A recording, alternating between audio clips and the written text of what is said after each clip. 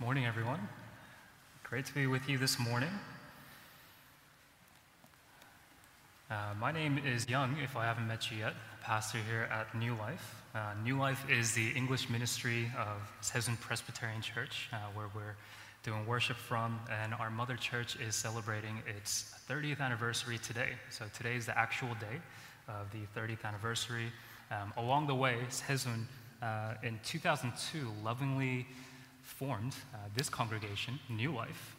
They saw the need for the gospel of grace to go out in our mother tongue, in English, and they wanted to raise their children and to reach their children as well in the language that they felt most comfortable with.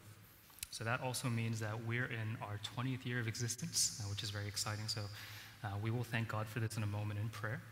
But in the midst of our celebrations as well, let's continue to bring before God those who are suffering across the world, those who are suffering injustice across the world as well. So how about I pray for us?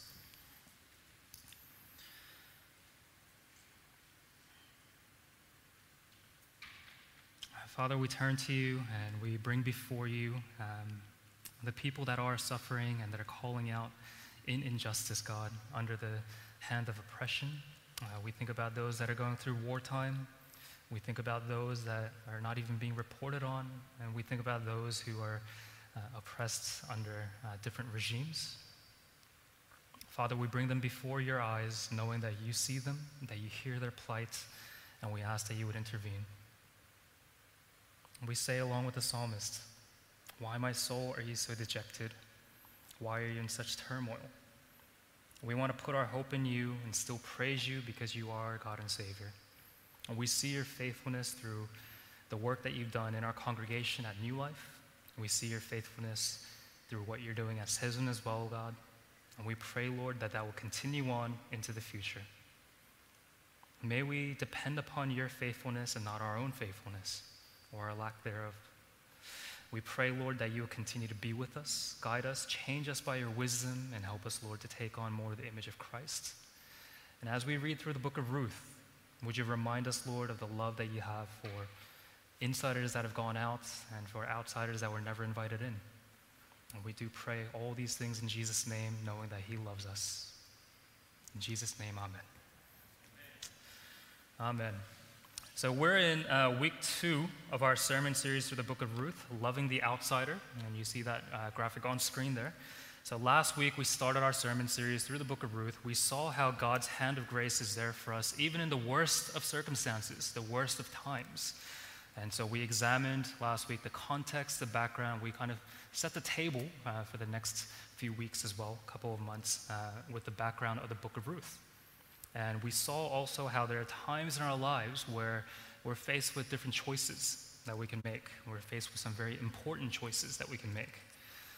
We witnessed as Naomi lost her husband and her 2 sons in Moab, and she decides now to make the journey back to Bethlehem, God's promised land.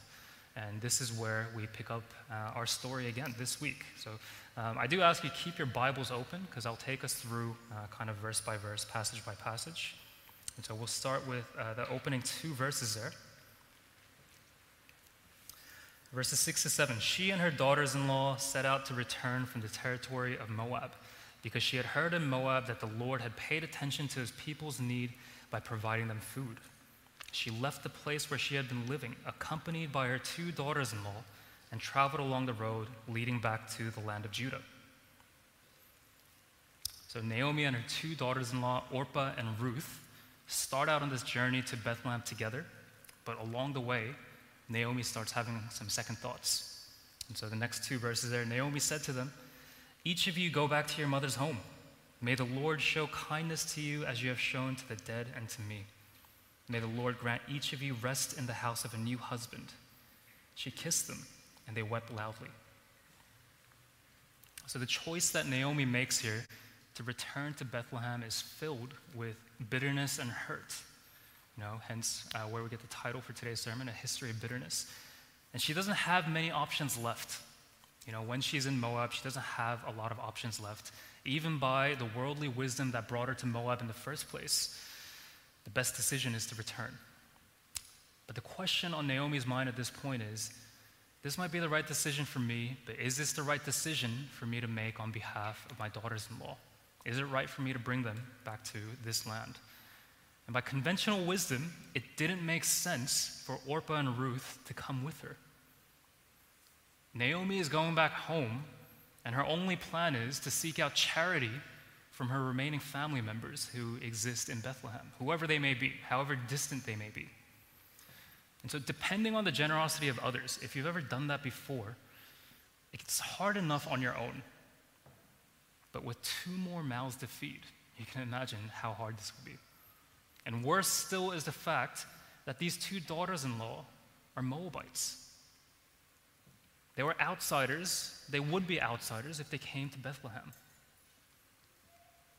Not only would they themselves suffer as outsiders because of their identity, but they would serve as a constant reminder to Naomi herself of the fact that she left the promised land. That was her decision, along with Elimelech, her husband. And not only that, but her sons married people outside of God's covenant, despite being told not to do this. We saw that last week. They would also be a label, so a signpost for all the people around them in this community, reminding them that Naomi and her family abandoned God and they were judged for it. Where are your husband and 2 sons? Where are they? They were judged because you left. So without grace touching all of society, starting with their own family, Orpah and Ruth would always be an embarrassment to Naomi. Read with me verses 10 to 13. They said to her, "We insist on returning with you to your people." But Naomi replied, "Return home, my daughters. Why do you want to go with me? Am I able to have any more sons who could become your husbands? Return home, my daughters. Go on, for I am too old to have another husband. Even if I thought there was still hope for me to have a husband tonight and to bear sons, would you be willing to wait for them to grow up? Would you restrain yourselves from remarrying? No, my daughters. My life is much too bitter for you to share because the Lord's hand has turned against me." And there's an interesting parallel to Naomi herself here, because why should Orpah and Ruth leave their homeland and come with her to a land that's not their own? This is what Naomi and her family did in the first place at the beginning of chapter 1. And so logically, in Naomi's mind, wouldn't they end up in the same bitter situation as Naomi, on a road to ruin? This is extremely revealing. You can really get inside Naomi's head. You can see how Naomi views God at this point. To her, it seems as though God is being vindictive. You've done this, so I will judge you. Or it seems as though Naomi sees God as one of many gods. If she truly believes that it will be better for her daughters-in-law to return to Moab. Like, better in whose eyes? If she truly believes in her God, wouldn't it make sense, no matter how hard things are, for them to come with her to Bethlehem? Now, this isn't to say she can't be hurt or face grief. Okay, it's very important for us to underline that, right? You can understand the unimaginable pain and grief that she's going through, the sadness, the anger that she was exhibiting. She says, "My life is much too bitter for you to share because the Lord's hand has turned against me." But what's really happening in her grief here? Like many of us here, we've faced some sort of troubles in our lives. We've faced some sort of personal tragedy in our lives. And maybe you're hearing Naomi's words there, and it really echoes, in the halls of your mind, in the most secret parts of your heart, and you identify with Naomi and her bitterness. For Naomi, and for some of us, whatever the theological truth that we know, it's obscured by this thick fog of pain. This pain that she's in just obscures any sort of truth that she might know about God. And it's in this state that we're faced with a choice. Do we turn back to God to alleviate or to at least give some sort of meaning to the pain that we're going through? Or do we, like Naomi, turn away and in the process give ourselves over to bitterness into spiritual blindness. Read with me the next verse here. Verse 14. Again they wept loudly, and Orpah kissed her mother-in-law, but Ruth clung to her. And so Orpah, she gathers up her emotions. She lets reason win the day for her. Logic wins the day. Why should she follow her mother-in-law to this foreign land where she's going to be an outsider? It makes sense. By conventional wisdom, it makes sense to not do this. She could find some sort of significance still in her life, in her age, with a fresh start back in her own homeland, where people know her, where she knows her people. She could settle down with a new husband, have a new family. It's not too late for her. But unwittingly, in doing this, she's actually making the same logical choice that Elimelech and Naomi made earlier in this chapter. With it, she remains an outsider. Do you see this? She remains an outsider, and she exits from history right here. We know nothing more about what Naomi does. But Ruth clung to Naomi. I don't know if you've ever had someone cling to you. I don't know if you've ever clung to someone before. This word is extremely descriptive for us in the English language even, when we describe it, when we read it. But in the original language, there's so much more meaning behind it. To cling to her mother-in-law, to davak in the Hebrew, it means to be cleaved to, as in put together in an inseparable bond. You will never separate again, is a promise being made here. More than physical, more than emotional, there's something very spiritual happening here. There's a spiritual promise being made. This is the same word that's used in Genesis 2:24. Very famous verse. If you've ever been to a wedding before, this is why a man leaves his father and mother and bonds, davak, with his wife. And they become one flesh. It's a word that shows the bond, the commitment to the bond, the loyalty to the covenant together. Ruth clung to Naomi, and nothing could possibly separate her or send her away. Ruth 1:15, Naomi said, "Look, your sister-in-law has gone back to her people and to her gods. Follow your sister-in-law."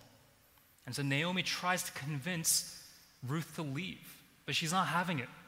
And at this moment, she makes this very famous, most impassioned speech. So even if you haven't read the book of Ruth before, it's very possible that you've heard these words before, where each statement, she starts elevating her commitment more and more. So read with me very slowly here, Ruth 1:16. "Don't plead with me to abandon you or to return and not follow you. For wherever you go, I will go, even if it's on the road to the unknown. Wherever you live, I will live, even if I'm an outsider in this strange land. Your people will be my people, even if they don't accept me. Your God will be my God." Ruth here is committing herself completely, mind, body, and soul, to Naomi. For better or worse, for richer or poorer, in sickness and in health, in love, till death parts them. If you've been with New Life since the beginning of the year, there's been a lot of weddings being announced. And those who have gotten married know what a huge commitment it is. These words are, these vows that they make at the end. Like, I can't even lead people through these vows. That's how big a commitment this is. You know, this covenant made before God and her and community, but this is with her mother-in-law. Like, imagine you making this covenant with your mother-in-law. Like, most of you guys don't have mother-in-law, but imagine in the future, your mother-in-law, you're making this covenant. I should be speaking to that room over there. Goes on, "Where you die, I will die, and there I will be buried. May the Lord punish me and do so severely if anything but death separates you and me." And this is important. Ruth here is turning away from her own gods, from her own people's gods, from her people. In the land of Moab at this time, there's a deep connection between land and their gods. To even leave this land and to say, I'm forsaking this land, you're saying, all of this religion that came before me, I'm done with it. A proper burial in a Moabite belief in the land, that's what's required for a good afterlife. So what we think of as heaven, what we think of as the afterlife, to a Moabite, if you're not in the land anymore, you're guaranteeing in that belief system, you won't have that afterlife. And this is what she's turning her back on. She's so committed to Ruth that she's saying, I'm sure about your God. And so she's committing herself to Naomi's God, to our God. She even calls on God as witness, inviting him to strike her down, never make this promise, inviting him to strike her down if she goes back on her promise. Ruth lays down her life to serve Naomi.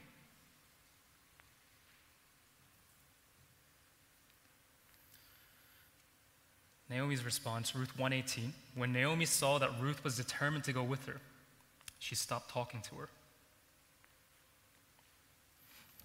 Every time I hear Ruth's words here in this chapter, every time I read through her speech, I'm moved. Like, who talks like this? Where you go, I will go. Where you live, I will live. Where you die, I will die. Your people will be my people. Your God will be my God. Who says that? Naomi responds in silence. And in her bitterness, those words from Ruth just deflect right off her heart. She doesn't want to hear it. And the rest of the journey back to Bethlehem is spent in this bitter silence. You can imagine, they're not in a car together. Like, it's a long journey back to be spent in silence. Probably the most awkward mother-daughter kind of thing that you can ever imagine. Ruth 1:19-22. The two of them traveled until they came to Bethlehem. When they entered Bethlehem, the whole town was excited about their arrival, and the local women exclaimed, "Can this be Naomi?" "Don't call me Naomi. Call me Mara," she answered, "for the Almighty has made me very bitter. I went away full, but the Lord has brought me back empty. Why do you call me Naomi, since the Lord has opposed me and the Almighty has afflicted me?" So Naomi came back from the territory of Moab with her daughter-in-law Ruth, the Moabitess. They arrived in Bethlehem at the beginning of the barley harvest. When the two women arrive back in Bethlehem, everyone knows about it. The local women, they all welcome Naomi home. And in this welcome, you can read, there are two things that give a really clear indication of not only where Naomi is at, but how Ruth is going to be viewed in this whole town. So number one, Naomi assesses her situation, and she says that although she went away full, the Lord has brought her back empty. What a statement. Putting aside the theological implications of such a statement, of believing that she could be full while directly moving away from God, okay, putting that aside, Ruth is standing right there, like alongside her mother-in-law. And she just made this grand speech about her commitment to Naomi, her love for her, her willingness to die for her, how she's going to be with her until the very end. So what is Ruth to Naomi? She's less than nothing. Naomi doesn't see her as worth anything if she's saying, I've come back empty. Maybe Naomi is speaking in this way because no one else is even acknowledging Ruth's existence at this point. Read with me. The two of them traveled until they came to Bethlehem. When they entered Bethlehem, the whole town was excited about their arrival, and the local women exclaimed, "Can this be Naomi?" Have you ever been invited somewhere by someone, but when you arrive, everyone knows each other. No one knows you except your friend, and they leave you in the corner and go talk to their friends anyway. It makes you feel different. It makes you feel like an other. It makes you feel like you don't belong. You are an outsider. Everyone can see there are two people standing here. But no one bothers to ask, Naomi, who is that? Who are you standing with? Who did you bring back?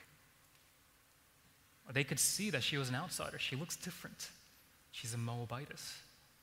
And no one wanted to acknowledge that outsider's existence. No one wants to hear about her story. Everyone knows the people of Moab. Much like with Naomi on the road to Bethlehem, there's this bitter silence. There's a quiet contempt that the people show for Ruth. And as Naomi speaks, there's even more beneath the surface. Now, her condition is not good here.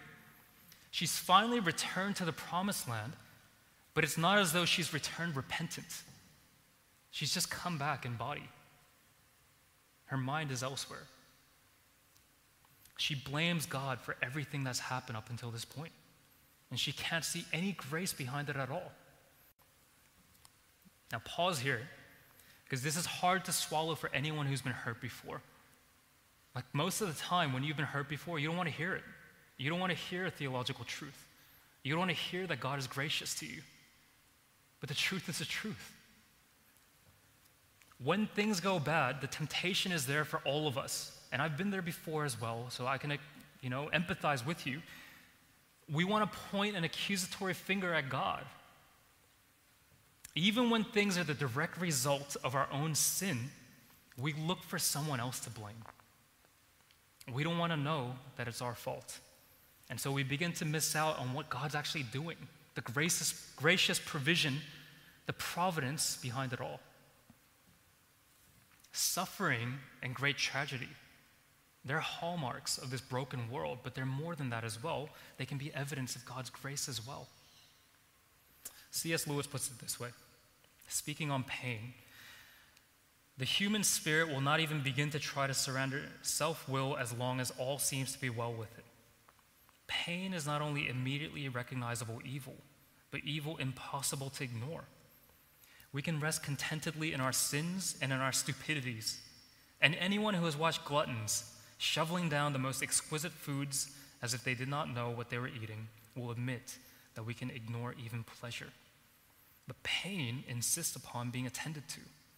God whispers to us in our pleasures, speaks in our conscience, but shouts in our pain. It is his megaphone to rouse a deaf world. What was the trajectory of Naomi's life up until this point? Naomi's family, we saw last week, was happy to just while away their time in Moab for the rest of their lives. They had no plan. They were far from God. They left the covenant. And that's it. They just drifted through the rest of their lives.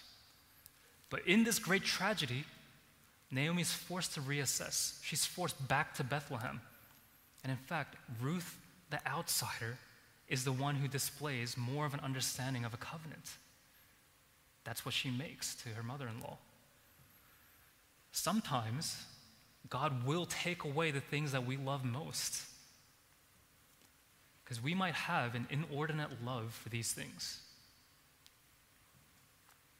So when he takes these things away, it gives us this opportunity to properly order the loves in our hearts once again, to place God first. In this way, he liberates us from the clutches of sin because he loves us.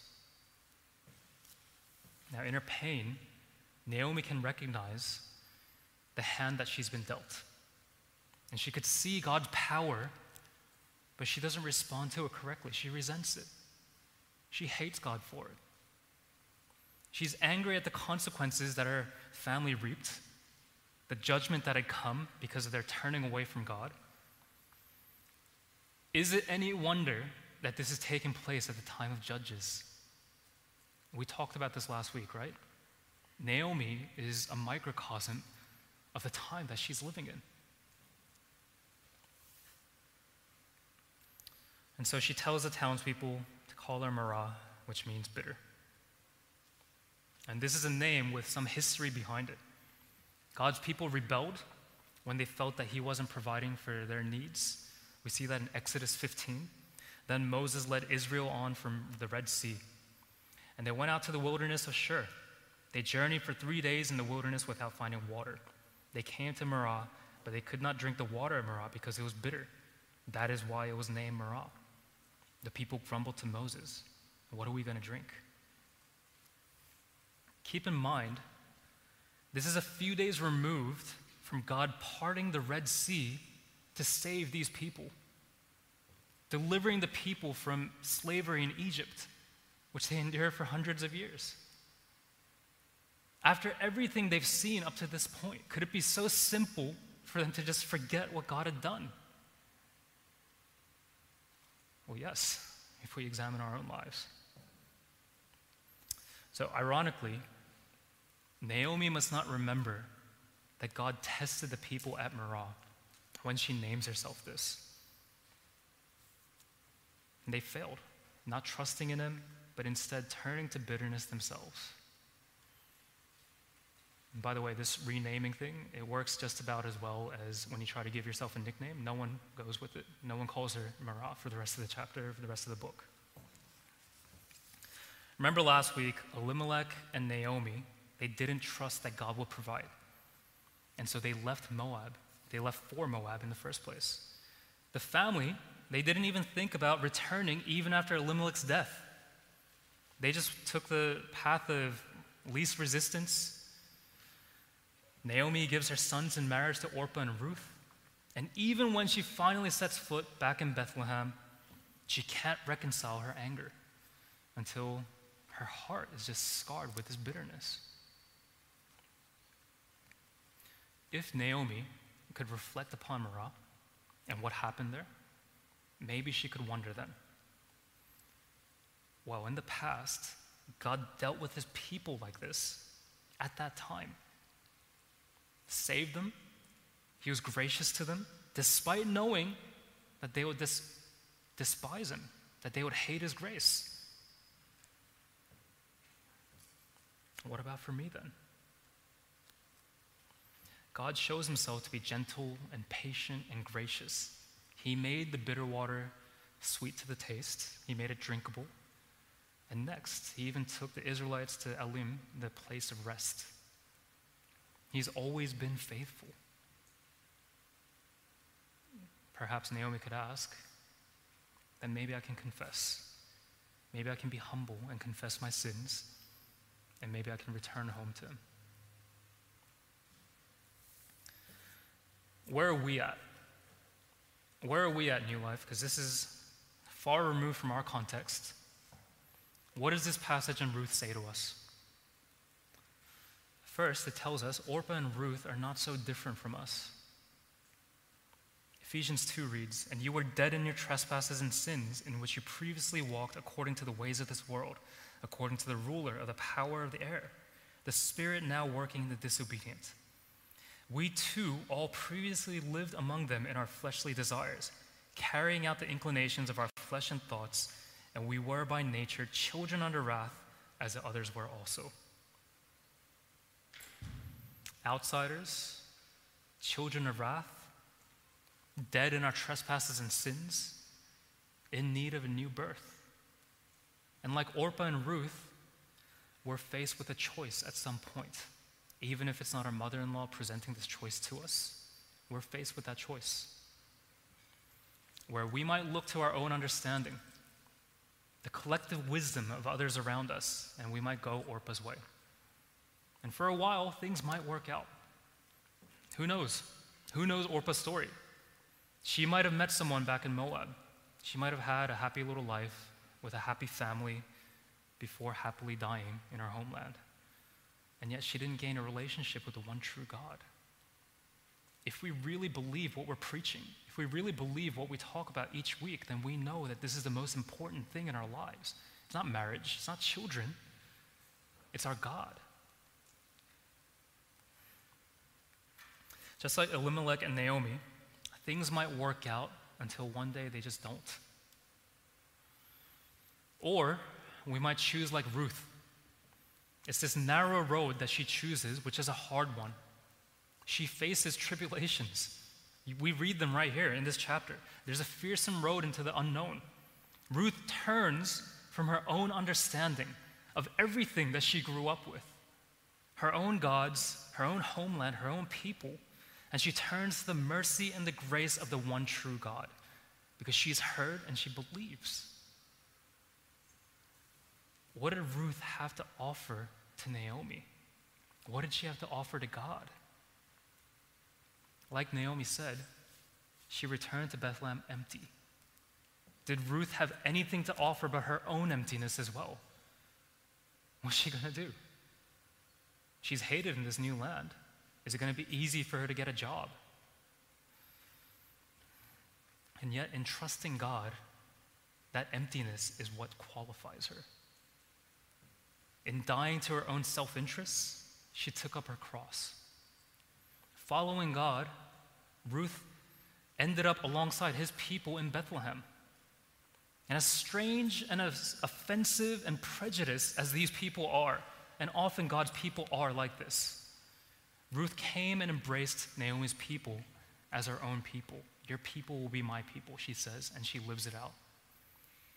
And as we'll see in the following chapters of Ruth, this one outsider who became completely committed to God and to his people ended up changing these people of God, all the lives around her. You too, in your commitment to God and to his people here at New Life, you can bring renewal to the family of faith as well. Now, for those of us who have been Christian for a while, we can see God's concern for the outsider here, and this can be intimidating.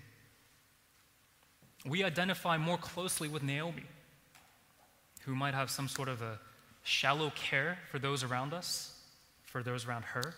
She tells her daughters-in-law, go back, take care of yourselves. It'll be better for you there. It seems caring from a worldly perspective. We might do things for our neighbors, for our friends. We might do great favors for them. But is it affecting their eternity at all? There's no real thought given by Naomi to the state of their souls, their relationship with God. If you're there, and there's no judgment here, and we're in the same place. If you struggle to muster up care for your friends and family and coworkers and neighbors, then maybe you can see Naomi wasn't really the model of faith in her covenant community already. That's why she left in the first place, right?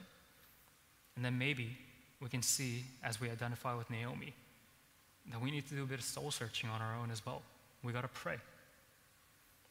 But in this, we can take heart that even in Naomi's struggle with bitterness, with disobedience to God, what happens?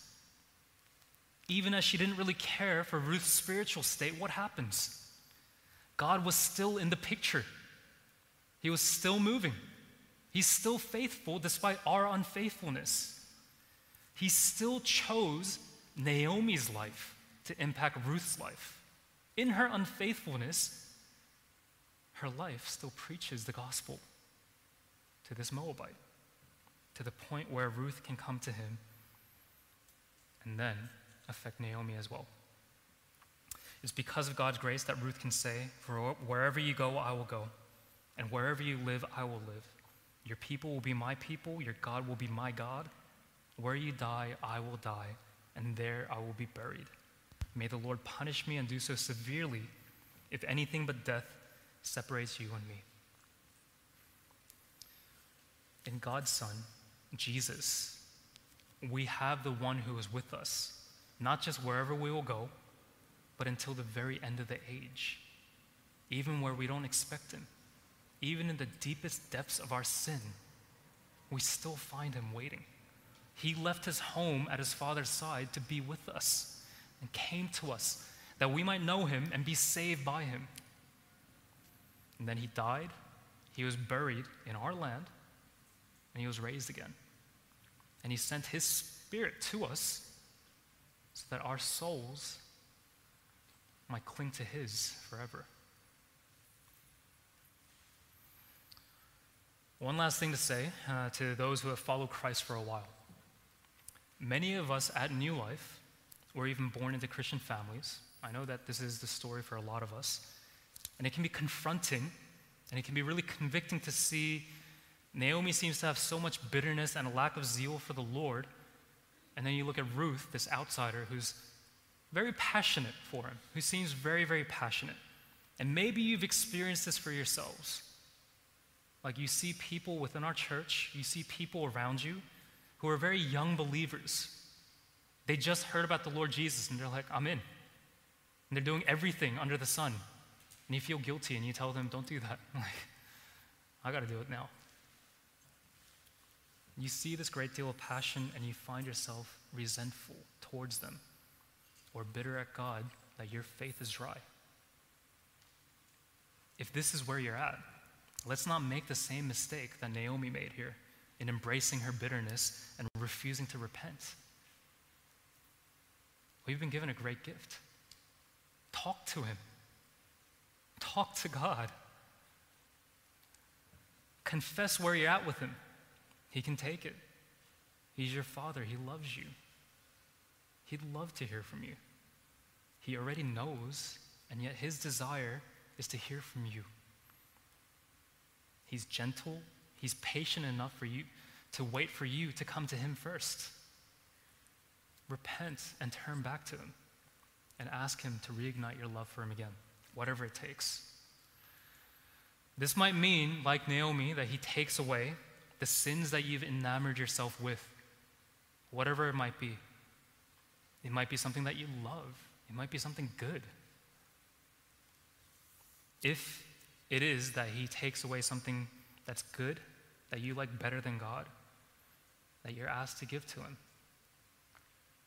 well, ask him for help. Ask him for help in these things and embrace God. Because when you're emptied, you're filled with something far greater when it comes to the love of God. Why don't we pray together?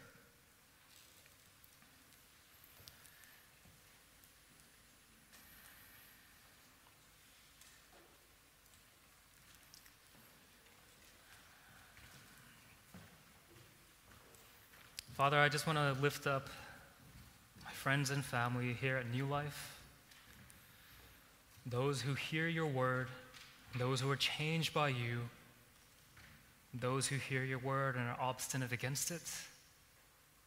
Help us, God. You have said, Lord, that you look upon the hardened heart of your people, that you will take away the heart of stone and give us a heart of flesh. If only we would seek you, if only we would ask. Give us that passion, give us that zeal. Give us, Lord, that ability to see where we're at, Lord, to be honest with ourselves and with you and with our community around us, and to say that without you we have nothing. Indeed, we come to you empty. We come to you worse than empty. We come to you barren. We come to you with nothing to offer, wretched, pitiful, poor, blind, and naked. And you offer your living water for free. We want to take you up on that offer. But man, our faith won't do it. Help us to believe in our unbelief, God. Would you take our hearts and give us new ones, that we might be able to give up whatever it is that we love in our lives more than you, whether they're good things or bad things, whatever we categorize them as. Help us to order the loves in our lives right. May you come first and foremost. May you permeate all of it, that the rest of the stuff we might love to the glory of God instead of for ourselves. We want to love you. We know, Lord, that we can be satisfied in you and you alone. That our end is to glorify you and to be satisfied by you completely. And if we're not there yet, move our hearts to that place, God. Raise up brothers and sisters around us to hold us accountable, to pray for us, that we can confess to, that we can repent alongside. And may they preach the gospel to us, renewing grace in our hearts, just as we do the same for them. Help us, Lord, to love you. It's in Jesus' name we pray. Amen.